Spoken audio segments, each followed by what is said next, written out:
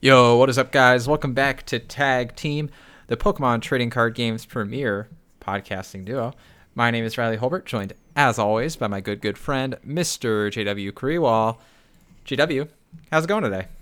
Hey, pretty good, Riley. How are you? I'm thriving, man. I'm thriving. JW and I stayed up a little bit late, a little past my bedtime last night, talking shop, and I was dead tired today as a result. So we got some good things accomplished. We got some good things accomplished, and we have something exciting to kind of tease you with. The Tag Team podcast. We are coming up with some merchandise. We got some designs in the works that we're really excited about, and we're hopefully going to be showing them off to you in the next couple of weeks. Yeah, it should be coming actually pretty shortly here down the pipeline, and I'm genuinely excited about this. I think it's going to be awesome. Be repping at definitely NIIC, maybe Milwaukee, depending on timing. Maybe we can get something made. At worst, we'll have something cooked up for Worlds. Yeah, Worlds. I think Worlds is like my timeline, right? If we can get something, if we can fast track it though. I mean, if we could get something for NAIC, that'd be sick for sure. Milwaukee's probably unlikely. But definitely Worlds, we'll have something. And we're excited to share the wealth with you all. But of course, merch isn't the only thing we've been up to. So JW, what's been going on in your world, man? We installed a raised bed. I think I told you that last week. I don't think so. Okay. We installed a raised bed garden out back. Oh, yes, the garden, yes. Yes, with the kale and the cucumbers and the tomatoes. Yes, the cumbies. So that's really going well because the little peppers, the little green peppers, they're coming in nice and full. Yummy. I mean, they're about an inch or so at this point, but it's pretty optimal size. Well, some would say. You work with what you got. You definitely work with what you got. But besides that, I'm trying to think. Oh, this weekend, of course, I went to a tournament up in Akron, Ohio, and what was even better about that is I went up with my brother who came down for his first ever Pokemon tournament, and he went with me to Saturday and Sunday, so it was pretty exciting. Awesome. Yes. Yeah, how's your brother liking it? Like playing the cards? I think he's addicted. Yeah. That's my understanding. I mean, I feel like I remember where he was. I was there maybe 10 years ago. Like, I know the feeling though, right? Like now I wish I had more time to play, right? That's where I'm at. But he has, time, right? No kids and stuff, no other obligations. So he can just play. And I remember being in those days, where it's like, I'm just rolling game after game on PTCGO, just like can't get enough. And, I just need one more win, that kind of thing. So I think he's there, which is cool. It's just like, I can't always be there to be the testing partner for him, so that's what I feel the worst about. That's me with the Reggie deck right now. Just game after game, non-stop playing the deck. Yeah, you're insane. Just before we started the cast, I was hopping in the Discord, and I'm like, Riley, we got to stop, man. We got to stop playing the Reggie deck so we can record. Literally, this is like actually a thing that happened. I hyper fixate on these goofy little one prize decks every other set or so, I would say. And Reggie's definitely that guy. I mean, Reg is very real and very fun, so I can't blame you. Super fun. But of course, we'll be talking about all sorts of metagame analysis here.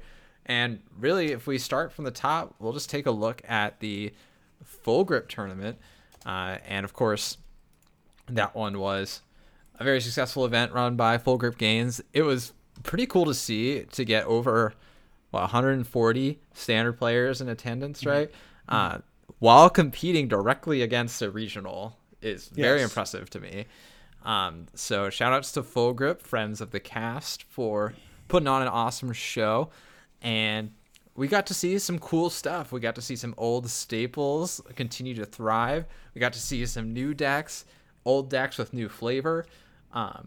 And it was overall like just a really interesting tournament. We saw the previous Brilliant Stars Full Grip event actually did have a pretty significant impact on the immediate couple weeks following it when we looked at the Brilliant Stars metagame. Like that Arceus Duraludon deck certainly did not prove to be the single best Arceus deck over the course of the format, but it was everywhere in the weeks following the Full Grip tournament. And you have to imagine some of the breakout stars from Full Grip again will have that kind of staying power. So let's talk then about what went down.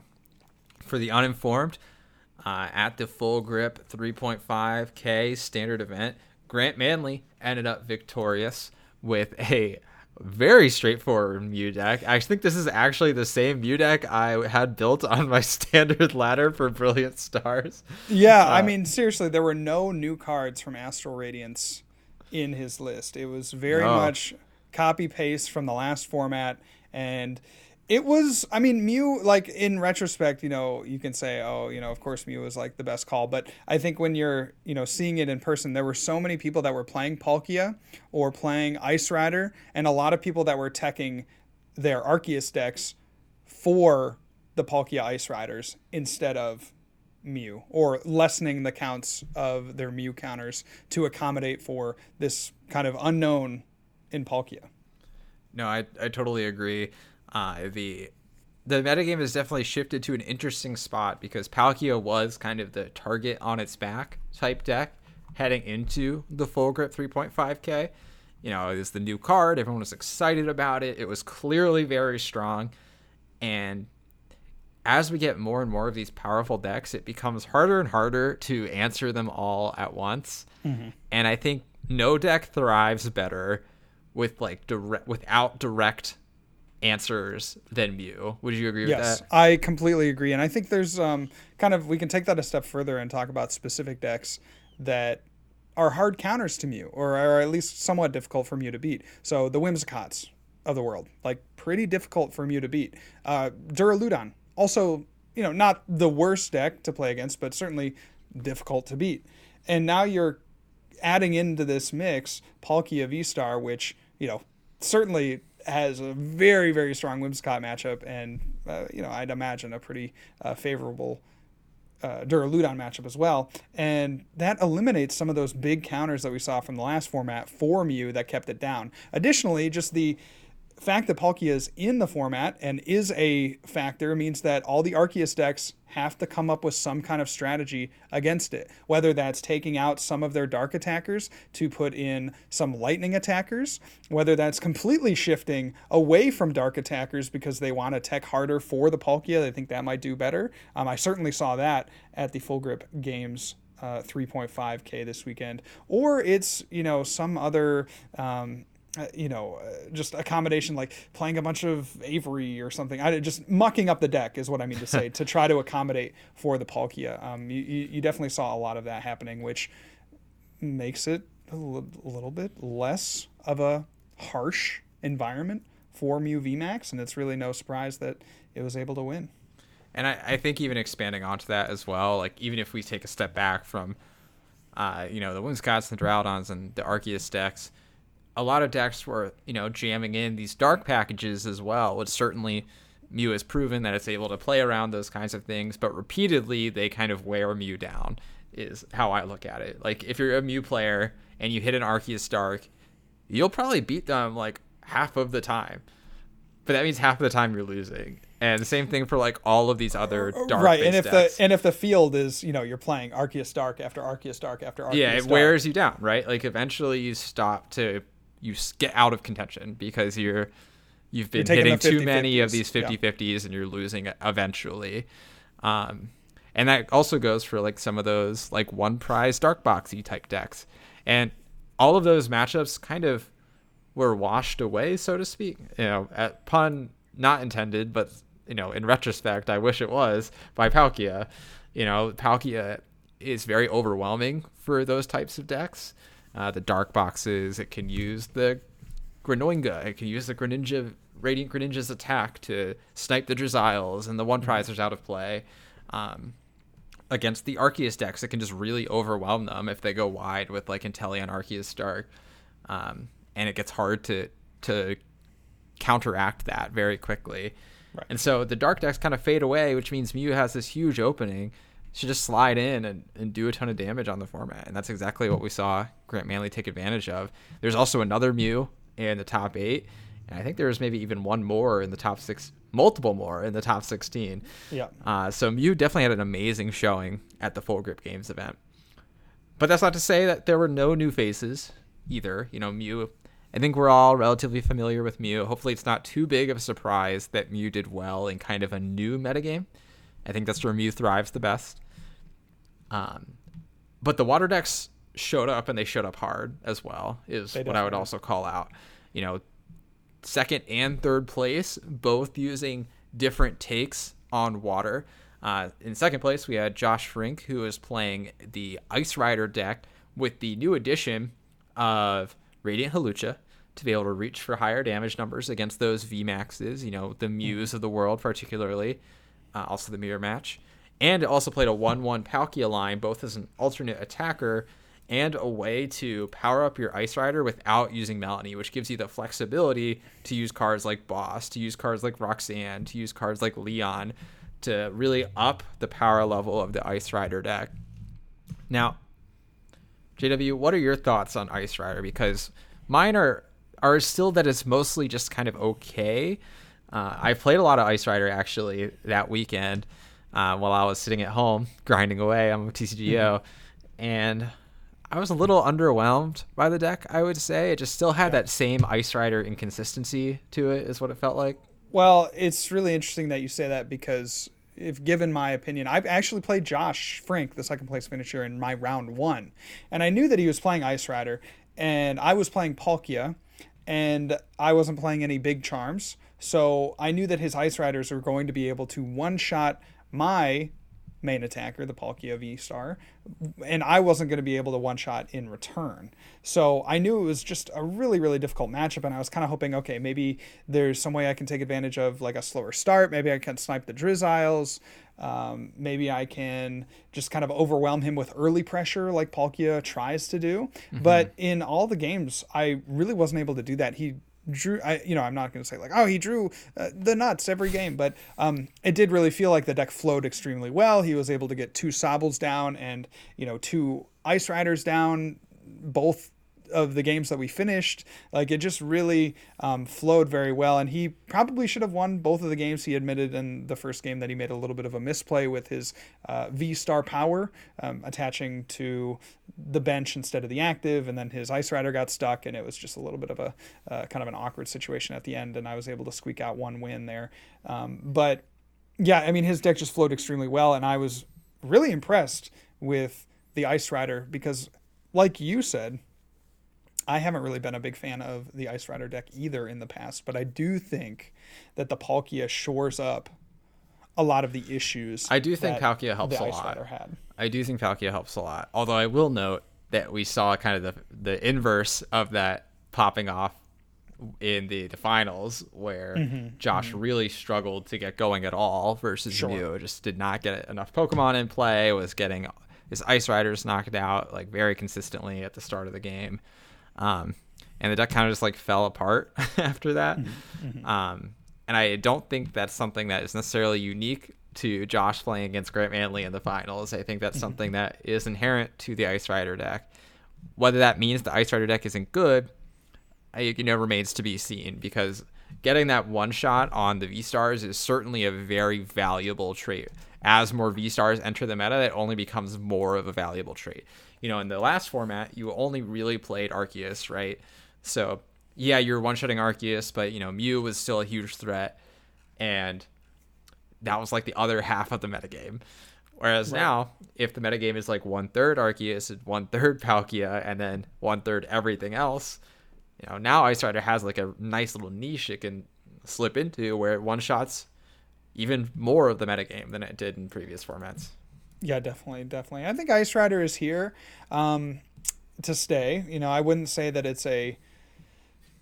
it doesn't feel to me like a, an S tier deck. It doesn't feel like a format defining deck, but it feels like a very solid deck in the metagame that you just need to be prepared for. I'd say like high tier 2. It just feels like, again, like you said, if the meta is very V-Star dependent, and especially V-Star without choice belts, which a lot of decks have been dropping. Big Palkia Charms, you really mean? hasn't, or Big Charm. Sorry, yeah, Big Charms, which a lot of decks, either haven't been playing, which we really didn't see a lot of Big Charm with the Palkia variants that were doing well, or I think they've been kind of dropping out of the Arceus builds in favor of a little bit more aggressive Choice Belt, gusting Zigzagoon shenanigans. So yeah, that's kind of my take on it. It didn't feel like overwhelmingly strong, although in the couple games that I played against Josh, it really popped off.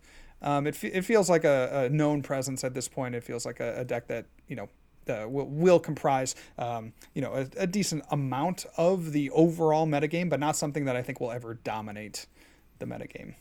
I could agree with that. Yeah. So let's take a look at the other side then of the water coin. So Ice Rider, of course, getting second place, but really the star of the set has been Palkia V-Star. That's the card that's really gotten people talking. It's the one that we spent a lot of time talking about last week. JW even played Palkia at the Full Grip Games event. And I kind of bashed on it a little bit. I was, in my head, Palkia doesn't have much that's like going for it better than Arceus. Like Arceus and Palkia to me feel like similar decks. Obviously not the same. There's very like different, kind of how they bring their strategies to fruition. But you're trying to set up this V-Star. You're trying to hit for that like 220 number on turn 2 with a gust potentially, and like you have some other tools that you can work with around that main attacker. So it felt like to me kind of similar in essence to Arceus decks, but I was kind of hating on the Palkia deck before the tournament because I'm like, why is this better than Arceus? Yeah. And you ended up playing it. I did end up playing it.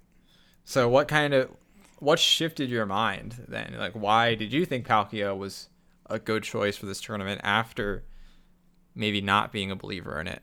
Well, I wanted to play it for one, just to get, it's kind of low stakes. It's high stakes because there's money on the line, but it's low stakes because, I'm not gunning for championship points or the clout that comes from a quote unquote real event. Right.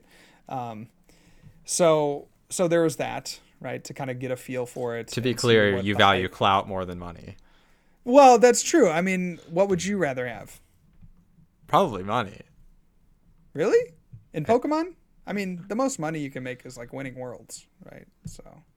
Well, that comes with infinite clout as well. So. Well, I agree. So I'd rather have the clout. You're saying that you would want to take away all the clout from winning worlds and just get the money. I don't think it's necessarily like. That's what you're saying. 1-to-1 trade. That's what literal words out of your mouth. I would trade the clout if I could know that I won worlds, get all the money, and have the trophy and stuff. Like, yeah. But that's besides the point. Yeah, okay, anyway, I digress. But what ultimately made me want to go with Palkia is I kind of thought that people wouldn't have found the optimal lines against it. So it felt to me like it could kind of be it could kind of catch some players by surprise. It was an unknown quantity, right? Like people knew at this point, for the most part, how to play against the Arceus decks. People know at this point how to play against the Mew decks, how to play against. And how do you play against Arceus decks? You want to share the secret? Well, I'm just saying, like, they know kind of what's in the list. Yeah, they know, like what their strategy is, right? And it's like against Palkia, maybe there's, different things. Like, obviously, you don't want to overbench, right? That's a thing that I thought that I could maybe catch some people overbenching, or, it's an unknown quantity. People haven't really tested that much against it. Right. I'm a genius, and everyone else is, just a little plebeian. So I was hoping for that, and I didn't quite get that because a lot of people were either playing Palkia or playing a rogue deck. I played a lot of rogue decks that didn't really care about the Palkia strategy. So for me personally, it didn't really work out the way I was hoping to. But I kind of saw Palkia as maybe a little bit, going for that aggressive style that the Arceus wants to do. I was like, okay, I can see, getting a turn 2 knockout on a V seems to be, a very real possibility with the Palkia deck. And then again, maybe players won't know exactly how to play against it. So those are my thoughts going into the weekend. And for me personally, it didn't quite work out. Again, there were 4 in the top 8 for Palkia decks. Palkia Ice Rider, we're going to count that. But 4 decks that had Palkia in it, and 2 of them, the Palkia was the main attacker. So it had a really nice showing, just didn't really buff out for me. So, you kind of explained your logic for how you arrived at Palkia. You explained why it maybe didn't work out for you. Why do you think Palkia was successful for some of these other players? And in fact, Arceus didn't really see much success at all in terms of the top 8. So why do you think Palkia kind of rose to the top there when Arceus did not? I think players that maybe would have played Arceus shifted to, some of the players that would have played Arceus shifted to Palkia. But I also feel like just the tools surrounding the Palkia packet, like the tools that the Palkia package have, are a little bit easier to maintain and set up. You have the Arceus package that you could play like Beedrill, but that's not particularly good if you factor in that there's going to be Palkia. But that's a little bit of a, kind of a convoluted thing to get out sometimes. You have to devote a lot of deck space to it. But with the Palkia deck, you have all these different tools that just flow real nicely. The Radiant Greninja is not only a setup Pokemon, but it can also attack. The Starmie is like another really solid one where if you catch your opponent slipping, that Starmie can put in a lot of work. The Palkia itself, again, you're kind of limiting your opponent in ways that, over the course of a game, it might not seem that bad on an individual turn. Your opponent's thinking, okay, I'm not going to bench this Sobble because then it gives my opponent a little extra damage boost. But over the course of the game, maybe that, has the ripple effect of, okay, they weren't able to get their Drizzile up on the next turn, thus they weren't able to get their Quick Shooter on the, the next turn from that, and then they weren't able to set up a KO. Like, it just kind of compounds on itself, the ways that Palkia can make decks have to choose and players have to choose what to bench. So I think, again, I think if some of my matchups kind of buffed out a different way, I'd be telling a different tale. I have some really rough stories from the weekend. I know, but that's what I would say is like the package that surrounds the Palkia is pretty strong. Yeah, I mean, I think my take on it, and let me know if you feel differently, is what Palkia and Arceus kind of trade off against each other is Arceus has some more inherent consistency in getting its game plan off because it accelerates with its attack, and it has the Starbirth ability, which is the most crazy ability you've ever seen. But Palkia trades, and it has the healing potential, is what the Arceus also has. The tank and heal strategy. Has no weakness with the Dunsparce. It's able to Chariot's Care, that kind of stuff. Palkia trades those benefits for the benefits of really high explosiveness, getting very high damage numbers out of nowhere, and getting those Oko potentials that Arceus can't reach for. Palkia can get actually a surprise 80 damage, 100 if you get a quick shooting on board. You got the Leons, you got the Choice Belt, and you got the Echoing Horn, and then potentially a quick shooting. That's 80 to 100 damage that you can kind of just get that your opponent isn't really able to play around any of those things. They could play their bench super thin, and you could still reach for Okos with that kind of math going for it. So I think that's kind of what Palkia brings to the table that Arceus lacks, is that really shockingly high amount of damage, and it can get there fairly consistently if you build the deck to do that. The third place list that Mike Gibbs piloted definitely had that kind of energy, right? It had that kind of explosive energy to it. We could belabor Palkia, though. It's the kind of deck that you could talk about for a while with all the Inteleon combos that get put together. Well, I think, there's definitely something to be said for what the build of Palkia will be going forward. I really didn't like the version that I was playing, which was heavier on the research and the Marnie. And I do feel like with Palkia, and I was talking about this before the tournament, but I couldn't quite get any traction in the group about just a Melanie-focused build of Palkia. And while even that wasn't what ended up doing well, builds that didn't discard their resources with their supporters or shuffle their resources back into the deck, like Research and Marnie, were not that prevalent in the lists of Ice Rider or Palkia that did well. And I thought that was really interesting because you're just trying to amass this big hand, much in the way that Suicune did, Yeah.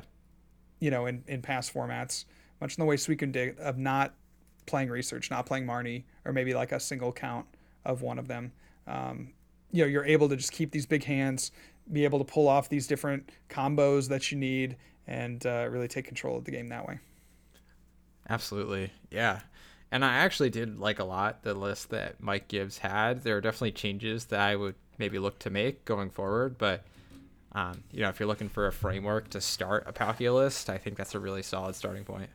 Yeah, his list is interesting. I mean, there's the Lumineon combo on turn 1 with the new supporter, the Irida. So you go Lumineon V, use the ability, grab the Irida out of the deck, and then Irida can get you a water Pokemon and then any item card.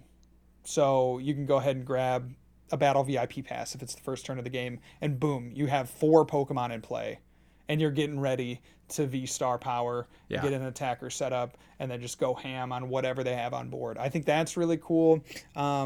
It wasn't something that I put a lot of stock into because I was thinking about Irida as being like a one of, also with a one of Battle VIP pass. But I think maybe boosting that count could, encourage me to like the combo a little bit more, just because it's more easily able to be, performed on that second turn of the game. Also more likely to have it in hand without Lumineon, which lets you use that quick ball for, another card. Yeah, for sure. Or save the Lumineon for an endgame Leon or something. There's also a kind of more I was dealing with a little bit of the cross switcher variant. I was kind of playing with that the night before, and I was liking it to an extent, but I'm really curious to see how these no research, no Marnie builds work, because that was maybe my missing piece. I was a little too discard happy in a little too traditional in your deck building. A little too traditional for sure. So I think there's one other deck that we should talk about before we jump into our card of the day and talk about the future of the meta here, and that, of course, is the Reggie deck. Nolan Frida taking that Reggie deck to the top 4, fortunately losing to Grant Manley with his Mew deck. I believe Nolan prized both Regigigas or something in Game 3 and couldn't find the Heavy Ball or something like that. Really a sad tale, maybe even sadder than your story, JW. But Reggie is, like we were saying earlier, a very real one prize deck. It handles a lot of other rogue strategies very well as well. Things like the Miltanks of the world, things like the Sander type decks really struggle against the Reggie deck. It's got a lot of cool things going for it. I've really enjoyed playing it because it has that just awesome feeling of getting all 6 Reggie into play and accelerating your crazy special energy. You feel like amazing. If you scoop up net the Regigigas maybe and accelerate twice, it's so cool. So, JW, having played in this event, what were your thoughts on the Reggie deck? Well, it finally feels like just the list makes so much sense. Andrew profiled the deck months ago, and it was good, it was cool, but that's kind of all we relegated it to, right? It's like, oh, it's cool, it's fun, like this will be a good meme deck. But just the build I was really impressed with, because it kind of brought this deck into the forefront in my mind of being, I would honestly say, like a top 3 deck at this point. Like, it has the power, it hits the weaknesses that you want to hit. It doesn't even need to hit for weakness, but that's just like an added bonus, right? Yeah. And it is consistent enough. Is it like overly consistent? Not particularly, but there are certainly things that you can do to make it, slightly more consistent. I digress. But one of the things that I really like about the deck is that, there's space in it, right? So you can play the Trekking Shoes. You can play the Hisuian Heavy Ball. Like, you can play all these weird little techs if you want it. The other really interesting take on the deck that we didn't see in the weeks leading up to it is the 4 speed lightning energy and the 3 Regieleki. I thought that was like a brilliant combo there, because of course you just want to attach energy every turn in the first few turns of the game. So like, it doesn't really matter what you get down on where, because you're going to be able to recycle it later with the Regigigas. So being able to attach a speed lightning which is, that the 2-card draw, it's really nice in a deck like this, is just kind of that, that light bulb moment for me with this deck that really kind of unlocked a lot of the possibilities of this archetype. I totally agree. The Speed Lightning was kind of the last piece of the puzzle that needed to be assembled for Reggie to feel smooth and consistent. And it definitely makes a difference. You feel it over the course of your games, how much value the Speed Lightning is providing you. That 2 cards, that could be the difference between getting your 6th Reggie in play and not. In many games, that can be the difference. And you're also so easily able to get that Reggie into play with the Stormy Mountains. So it's just really awesome combo, really cool to see. And certainly, I think there's going to be people trying more and more things with the Reggie deck. I see it all over the ladder. And it's a force. I think the only, in my experience, the only thing that Reggie really doesn't like to see is crazy strategies that are completely anti-Reggie. Yeah, like Galarian Weezing. Instance. 4 Galarian Weezings in play with boost shakes, so you can't gust coughing. And ironically, the Arceus decks can be really challenging because they'll play that Dunsparce and they can have a Manaphy in play, and Charon's Carrier Loop, it gets kind of nasty versus Arceus. Yeah. But Arceus has definitely lost a substantial metagame share at this cross section of time. Yes, definitely. Do I expect it to stay that way? Maybe not. But at the current instant, as of recording this on June 1st of 2022, Arceus has lost some meta share. So I think that's the top 8. And a lot of cool decks, a lot of cool ideas. Certainly more to explore in Astral Radiance. You'll notice we didn't call out Samurott or Darkrai. We didn't call out the Blissey Miltank deck. And maybe that's for the best. And yeah, I don't want to see any of that on the ladder for sure. Oh, I do, because I'm playing Reggie all day. I mean, I guess before we go into full read mode, do you think the Blissey deck is real? Do you like it? I did play against one, and I lost to it. No, you did a lot of that, right? So. Well, I went 4-2-2, so a lot. Fair amount of losing, I would say. Yeah, fair amount of losing. It was kind of crushing. No pun intended. The crushing hammers are really just a strong card. We've kind of seen a little bit of a resurgence lately in crushing hammer. It just won Vancouver crushing hammer Arceus, right? So it's still a good card in the format for sure. So that is always going to be somewhat real. Anytime you throw a crushing hammer into a deck, that can the deck is real now. Well, no, it can. It has the potential to win, and it can one hit KO, right? So you have this wall strategy that you can pivot fairly easily into an O-hit KO strategy. It has its flaws. That's crazy that you just did an O-hit KO. I did say O-hit KO, didn't I? You did. A one-hit KO strategy. So there are aspects about it that I really like, and it has this kind of tanking potential. The problem, and I couldn't quite capitalize on it in my loss, but the problem is just having the necessary amount of resources in hand. If you have a huge hand and you're able to maintain a big hand with that deck, you're eating good, right? You're going to be able to fan away, Crushing Hammer, heal, Charon's Care, attach your energy. It's all good and you feel unstoppable. And then you get Marnied or you get Roxanne and you don't have an attacker built up. That's when things get to really, really scary if you can't maintain that hand presence. So it feels like a real deck. I think that this archetype is something that's going to be further refined. Maybe it just turns into a Miltank deck, ditch the Blissey altogether. But I like the Blissey as a way to kind of steamroll opponents that maybe have a little bit of a slower start. And you can really ramp up those huge numbers. So it feels real to me, and I lost to it. Yeah, I mean, Blissey also does provide that pressure against decks that are maybe slowly building up to deal with Miltanks. The Blissey on board has a lot of presence to it. You attack once with that thing and all of a sudden you're doing 200 damage the next turn. Attack twice, you're doing infinite damage the turn after that. So, I'm not a huge fan of the deck personally, but I think the strategy does have some merit to it. Mm-hmm. Now, there's so many decks that we could talk about. There's so much cool stuff going on in Astral Radiance. We'll talk more about the future of the meta in the second half of the cast. But JW, why don't you give us a little bit of a breather with the card of the day?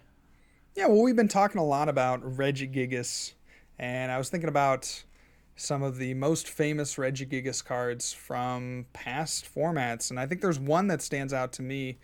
This was about the time that I was starting to get into the game, and this strategy that this Regigigas employed was something that I had never seen before. If you've never seen this deck play, you got to go back and look at VODs. You got to go back and look at any videos you can on YouTube of Regigigas Level X.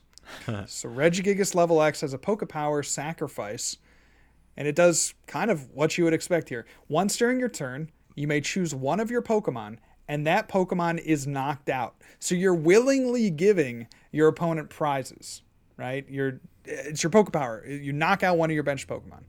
Then search your discard pile for up to 2 basic energy cards, attach them to Regigigas, and remove 8 damage counters from Regigigas. So the idea here is that you're knocking out your Pokemon, but you're keeping this Regigigas alive turn after turn. It's getting bigger, it's getting stronger, and even though you're sacrificing these bench Pokemon, there might actually be a good reason to. So Regigigas was paired probably most famously with the Mesprit from like Mysterious Treasure, I believe. Mm-hmm. But there was a Mesprit that when you played it from your hand to the bench, it blocked all of your opponent's Poké Powers. So they would like to play Poké Powers that drew them cards or, otherwise advance their board state. And you could just shut all that off by dropping one Mesprit. And so eventually your bench would get full of Mesprits and Uxies, maybe an Azelf in there. The Lake Trio was really, really popular in those days. But then you could just pick them off one by one. So you could keep creating room on your bench to be able to play down another Mesprit, play down another Uxie, whatever it was you wanted, and also heal from your active Regigigas. So it was a really cool card. Had a Giga Blaster attack that did 100 damage and discarded the top of your opponent's deck and then discarded one card from their hand. So you were also kind of getting rid of their resources turn after turn. And it also had a drag off attack on the basic that could bring up something from their bench if they were trying to build it up. So it's just a really cool deck. It had a lot of different options, and it was pretty hard to play because you're kind of clocking yourself, right? Like you have 6 prizes and you're going to give them up turn after turn to your opponent. And so you need to be able to, manage that whole situation where you're trying to heal, you're basically tanking with a single attacker. And if that thing ever gets knocked out, then, it's curtains. And you're trying to just go in turn after turn. It's a really cool deck. So I would recommend, and that's my card of the day, Regigigas Level X. Awesome choice. Yeah, that deck was bonkers. It was really good and insanely fun to play, but also very challenging. Well, it was really hard to play, and not a lot of people played it. And not a lot of people that played it well. So that's like kind of one of the, when you look back on that late SP format, Regigigas was one of those decks that wasn't really perfected until later on in the metagame. And you just didn't see a lot of people play it particularly well. Definitely one of those like hindsight type decks. For sure. I think if you find that out, kind of at the beginning of the format, then maybe it's a little bit bigger of a player and more people get hip to it. But just wasn't really that popular. That's an awesome choice, JW. Thank you for your card of the day. And here at Tag Team, of course, we have someone else to thank, and that is our sponsors over at Manscaped. JW, why don't you briefly tell us about Manscaped? Yeah, well, you will not want to sacrifice your genitalia on the altar of bad grooming habits. No, that is not good. The friends over at Manscaped will keep your down there hairs in check with all their great products. We have been using everything from the razor to the ear and nose hair trimmer to the boxers to I had my brother down here. He used the shampoo and conditioner. He said he smelled great. So there you go. That's just yet another positive review for the many, many products that Manscaped offers. Yeah, Manscaped offers some seriously great stuff. Listeners of the cast know that I will always plug the boxers that they have, and they just came out with the Boxers 2.0. That is the second iteration on a perfect product. That is insane to me. So you do not want to miss out on partaking in that Manscaped goodness. And the great news is that your friends over at Tag Team have got you covered. So if you go to manscaped.com, fill up your cart with all the goodies that you're looking for. All you have to do at checkout is use code TAGTEAM. That's code TAGTEAM. And if you pop that in, you'll get not only 20% off, but free shipping. That's right. Nobody likes to pay for shipping, so we're getting rid of it. We're making it free, and we're giving you 20% off your order. All you have to do is use code TAGTEAM at checkout, and you'll get to partake in some Manscaped goodness. Yeah, if you're listening, guys, and you're thinking, hey, I'd like to buy myself or someone I love a Father's Day present, this might be a great opportunity to do that. Go to manscaped.com, code TAGTEAM, 20% off plus free shipping. It's code TAGTEAM, manscaped.com, 20% off plus free shipping. Don't leave your Pokeballs in a psychic bind. Use Manscaped. Okay. Second half of the cast, JW. What are we looking at for the next few weeks here of Astral Radiance? We saw Mew take home the Full Grip tournament.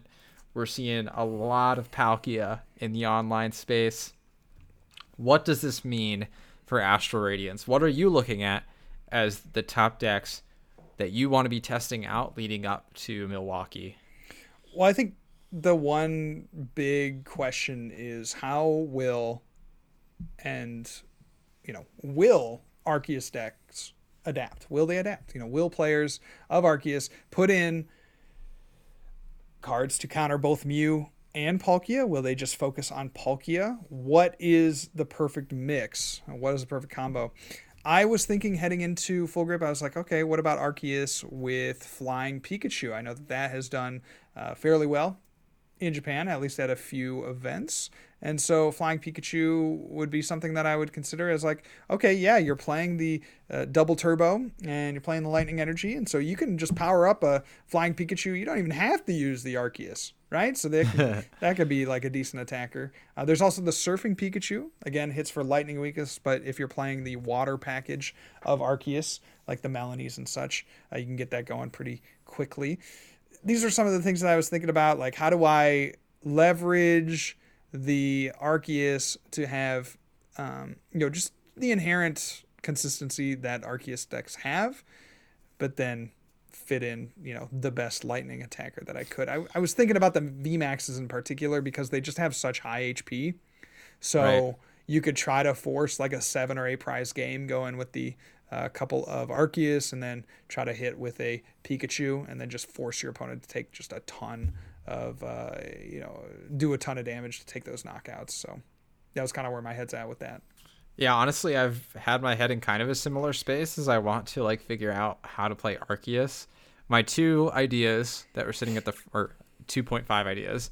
The 1.5 is Flying Pikachu. I've tried that out a little bit online. It feels okay. Like fine.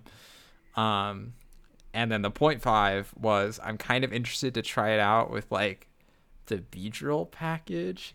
We've seen some people try like the Beedrill package in these more wacky Arceus variants. And the leg up I think that the Pikachu has is it's just a free retreater, the Flying Pikachu. Yes. So it's like a pretty okay card to have on your board in the Beedrill deck because you can use it to retreat into your Beedrill.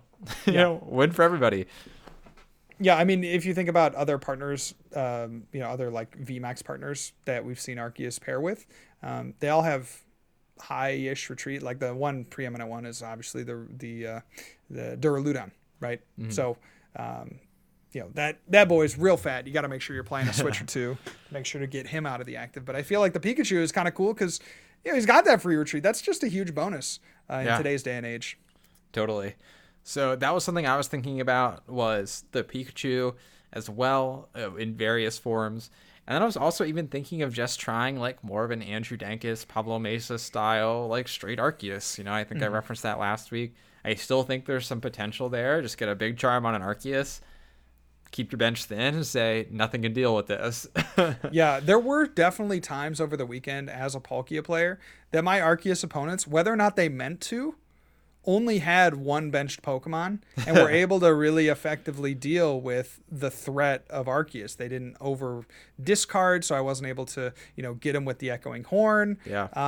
And they just, whether or not that was the intended game plan, it really kind of hurt because they had their Arceus on board, and then they had maybe either a second Arceus or, their backup attacker, a Gyarados or something. And it just really kind of halted what I was trying to do as a Palkia player. So, I certainly think that Arceus has possibility to play around it. Now, do Arceus decks try to look for ways to limit further the damage output of Palkia by, instead of playing maybe the Inteleon package, maybe shifting more towards a Bibarel package? That I think is certainly a possibility. I think there's chances of that. It also, like, the Bibarel package is more resilient against cards that hate against Roxanne, and also cards that hate against Inteleon. If you're playing Jolteon or weird stuff like that, Bibarel is obviously unaffected. If you have crazy Arceus Malamar decks, for example, like, those can't really do anything versus Bibarel, whereas they obviously thrive against the Inteleon package by getting that Jolteon down. So I think Arceus is, in my opinion, it's a little bit underexplored in the Astral Radiance format. I think people are really excited by the new cards, and rightfully so. They're exciting cards. Yes. But, sometimes the card that won like every event is worth looking at. Yeah, no doubt. That's at least worth considering. Keep it in your head. Yeah, it's going to be interesting. I mean, this is not the end of Arceus by any means. I don't think it's going to be a lot of experimenting, though, to try to get the right mix of what's that attacker. Because I do feel like, and maybe you feel differently here, but I don't really think that the Beedrill package really makes a lot of sense anymore. If you figure that Palkia is going to take a significant portion of the metagame share. I think it just depends on ultimately your goals and kind of what you're thinking of going into a tournament. Like, maybe you feel like it's otherwise good enough against Palkia, you still include the B because you think it's valuable enough in other matchups. Or you maybe make the call that, like, B doesn't do anything anymore, so I'm just going to play Dark plus Pikachu, or one of the two, or none of the two. Arceus is just so flexible as an archetype that you can basically make anything work if you put your mind to it. So that's kind of the benefit of it. You see some really crazy Arceus decks. You go down the boonies, you'll see Arceus decks with like 4 different energy types. I'm certainly not playing any of those, but you could justify 2. Yeah. I think another of the kind of decks caught in the crosshairs of this Palkia shift of the metagame is Urshifu. I actually was going to comment that I think Urshifu is a little bit underexplored right now, because Urshifu does get some interesting new tools. You have the Canceling Cologne, for example, where if on your Yoga Loop turns, you can pull off some pretty crazy stuff by just gusting up the Manaphy and coloning it, and then using your Rapid Flow, for example. So those are honestly the decks that I'm most interested to explore right now are the existing decks and making them fit into the metagame shifts. Sure.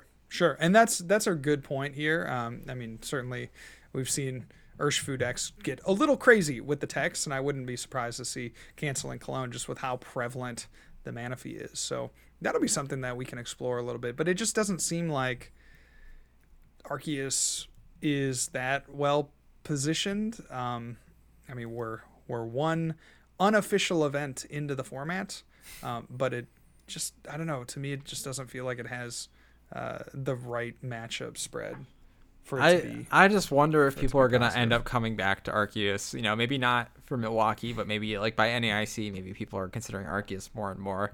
I just feel like people are so excited by the new cards.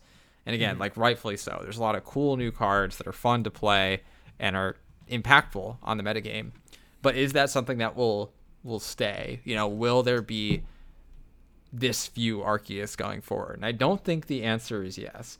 Nor do I necessarily think that Urshifu will necessarily need Arceus to find success either. You know, like Urshifu is really good at dealing with those wide bench type Inteleon decks as well. You know, just snipe the Inteleons. All you have to do is get that Manaphy out of play. So I think it's too soon to write any of our old Titans off. I mean, we saw Mew win the Full Grip event. So, you know, I think there's more to be seen with all of our old Titans. Sure. Are there any decks that maybe didn't place well at Full Grip that new decks, I should say, out of the Astral Radiance meta, or you know, out of the Astral Radiance expansion that you were surprised maybe didn't do particularly well? I'm kind of gonna answer your question not as you asked it, but one deck that almost made top 8, so it didn't quite get in that top 8 threshold, but I think is actually good, and will likely continue to not see a lot of play just because of the deck that it is Control. Control can struggle against Reggie. There has to be some sort of answer out there for Reggie that I just don't realize. Probably like an Empoleon V or something. But outside of that, like, the matchups are improved substantially, I think, because now instead of relying on this silly little Altaria, you have the Miltank. You know, my biggest criticism of Sanders' old Control deck, the one that had the Zorak package, is you're doing so much just against like the Arceus decks in particular, just so you could get this Altaria in play and keep it alive. Well, and you had to loop it, right?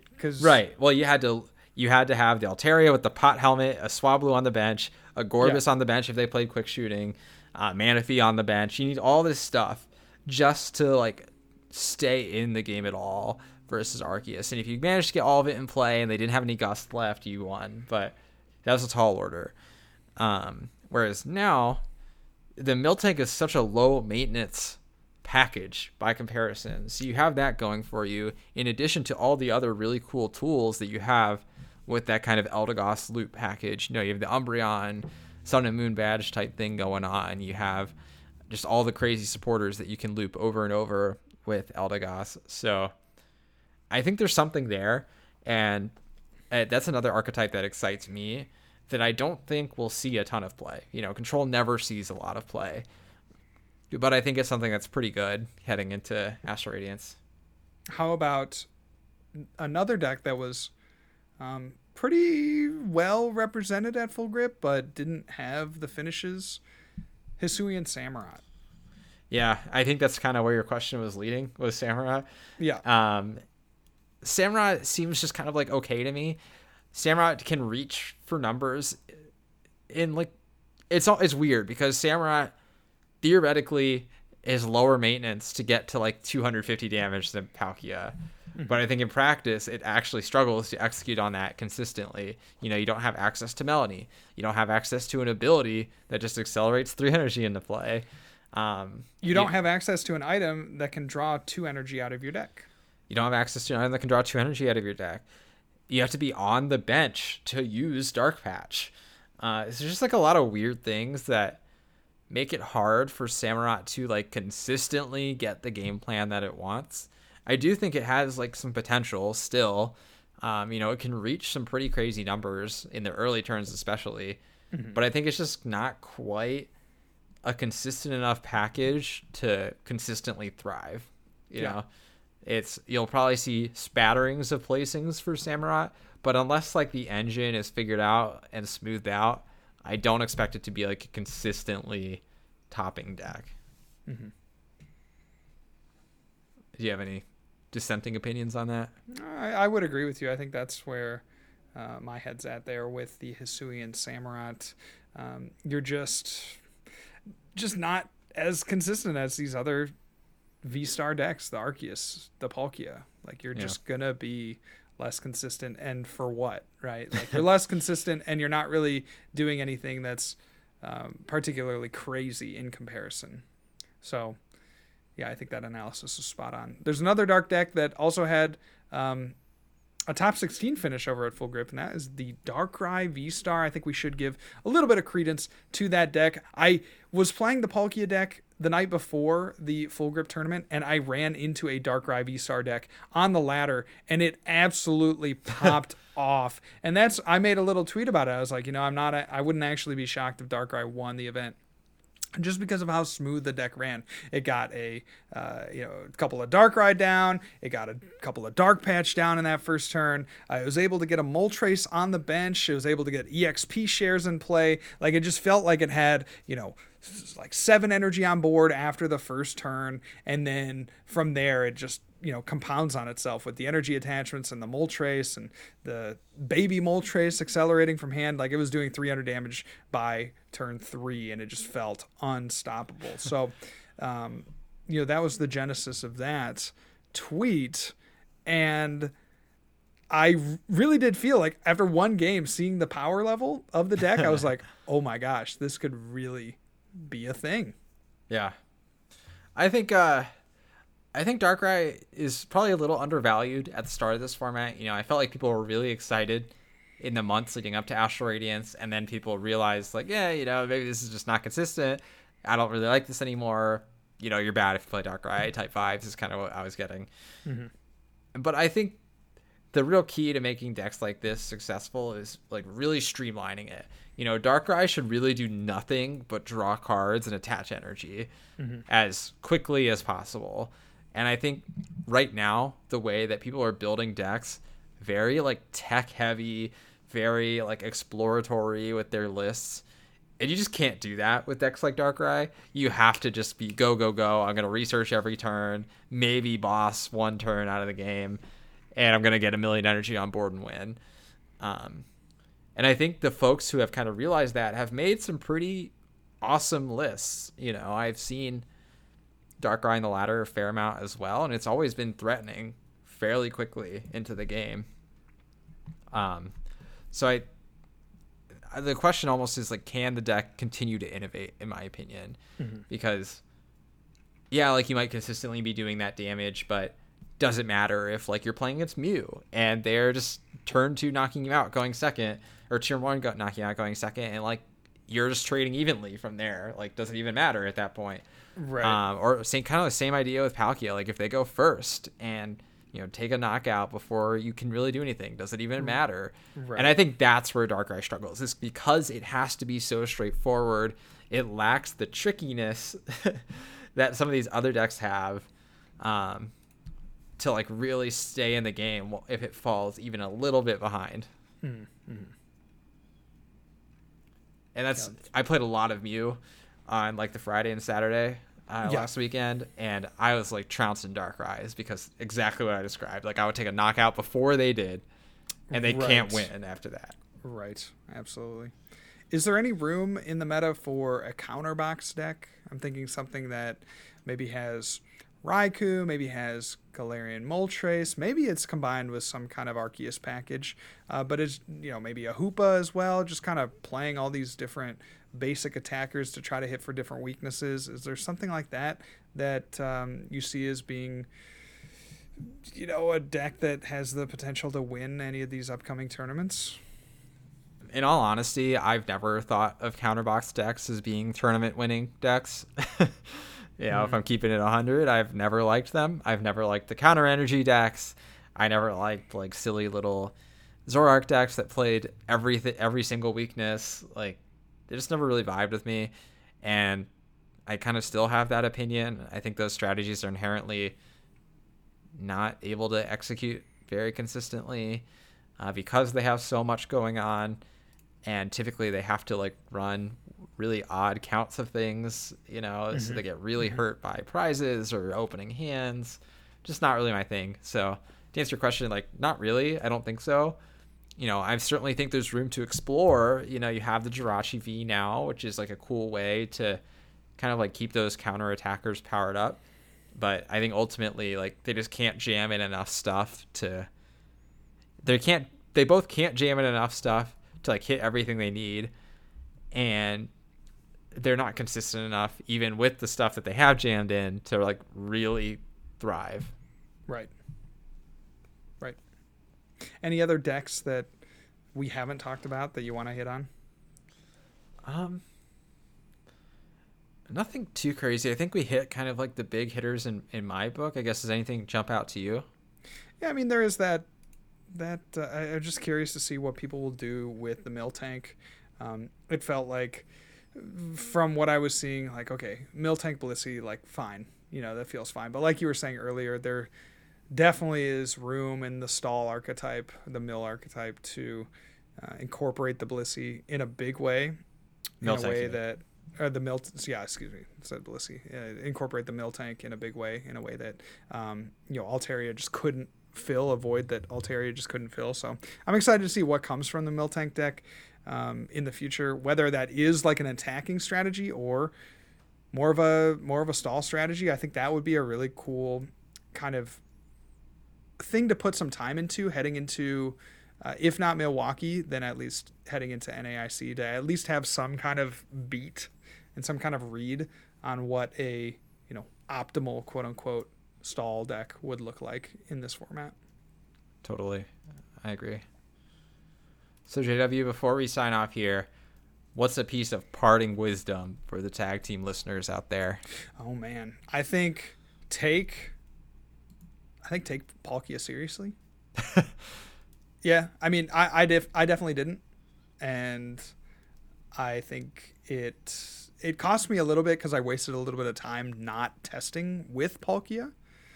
And ultimately I came to a list that I don't think was the best, and maybe if I had put a little bit more time into it, I might have come up with a little bit better list.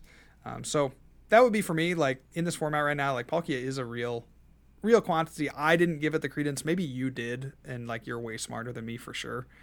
And I'm speaking to the listeners, not you, Riley. I know you're not smarter than me. Yeah, I'm significantly stupider. Yeah, for sure. So, maybe you did give it the credence that it deserves, but I think it's certainly here to stay. It certainly feels like a tier 1 deck. Yeah, Palkia is real. My piece of advice would be kind of like adding on to that, like, get in the lab right now. You have NAIC in Milwaukee, and they're going to be in the infancy of a format. This is the biggest time in a format where you can capitalize on people not knowing what cards do. Both that and just being the most prepared, right? Yes. Because not everybody will be willing or able to put in the time. So if you're listening to this cast, like, now is the time to really get in the lab, get your hands dirty, figure out exactly the counts that you want, the cards you want to include, the deck that you're looking to play, and run the heck out of it. Run it against the gauntlet, figure it out, have all its matchups memorized, and that's how you will actually see success at Milwaukee and NAIC. I will also say, from this weekend, like, spice is very good. Like, I'm going to be looking for some spice heading into Milwaukee, because there were a lot of times during the course of this tournament where I was like, well, they definitely don't play this card. And then they played that card, and I was like, oh my gosh, you got me. Like, you deserve to win this game because you just smoked me with this random card. And, GG, well played. So, yeah, I'm going to be looking at some spice here, Riley, for Milwaukee for sure. I'm excited. So, get in the lab, respect Palkia, and get spicy is the takeaways for the listeners who are looking to prep. We hope you all enjoyed this episode, and if you did, there is some awesome ways that you can show your appreciation or to let us know what we can do better. First and foremost, make sure to leave a rate and review on your favorite podcasting platforms if you feel so inclined. That boosts us up in the algorithm, lets us know what we're doing well and what we can improve, and also just generally helps the cast. We really appreciate your feedback. And if you want to get plugged in to JW and I, we are present on social media, primarily Twitter. So you can find us at Smiles with Riles for myself, at Real John Walter for JW, and you can subscribe to the Tag Team Podcast on Twitter by going over to Tag Team Pokemon. Yeah, absolutely. So that's going to do it for us this weekend. Thank you all so much for listening. We'll catch you on next week's episode. Take care. Peace. See ya.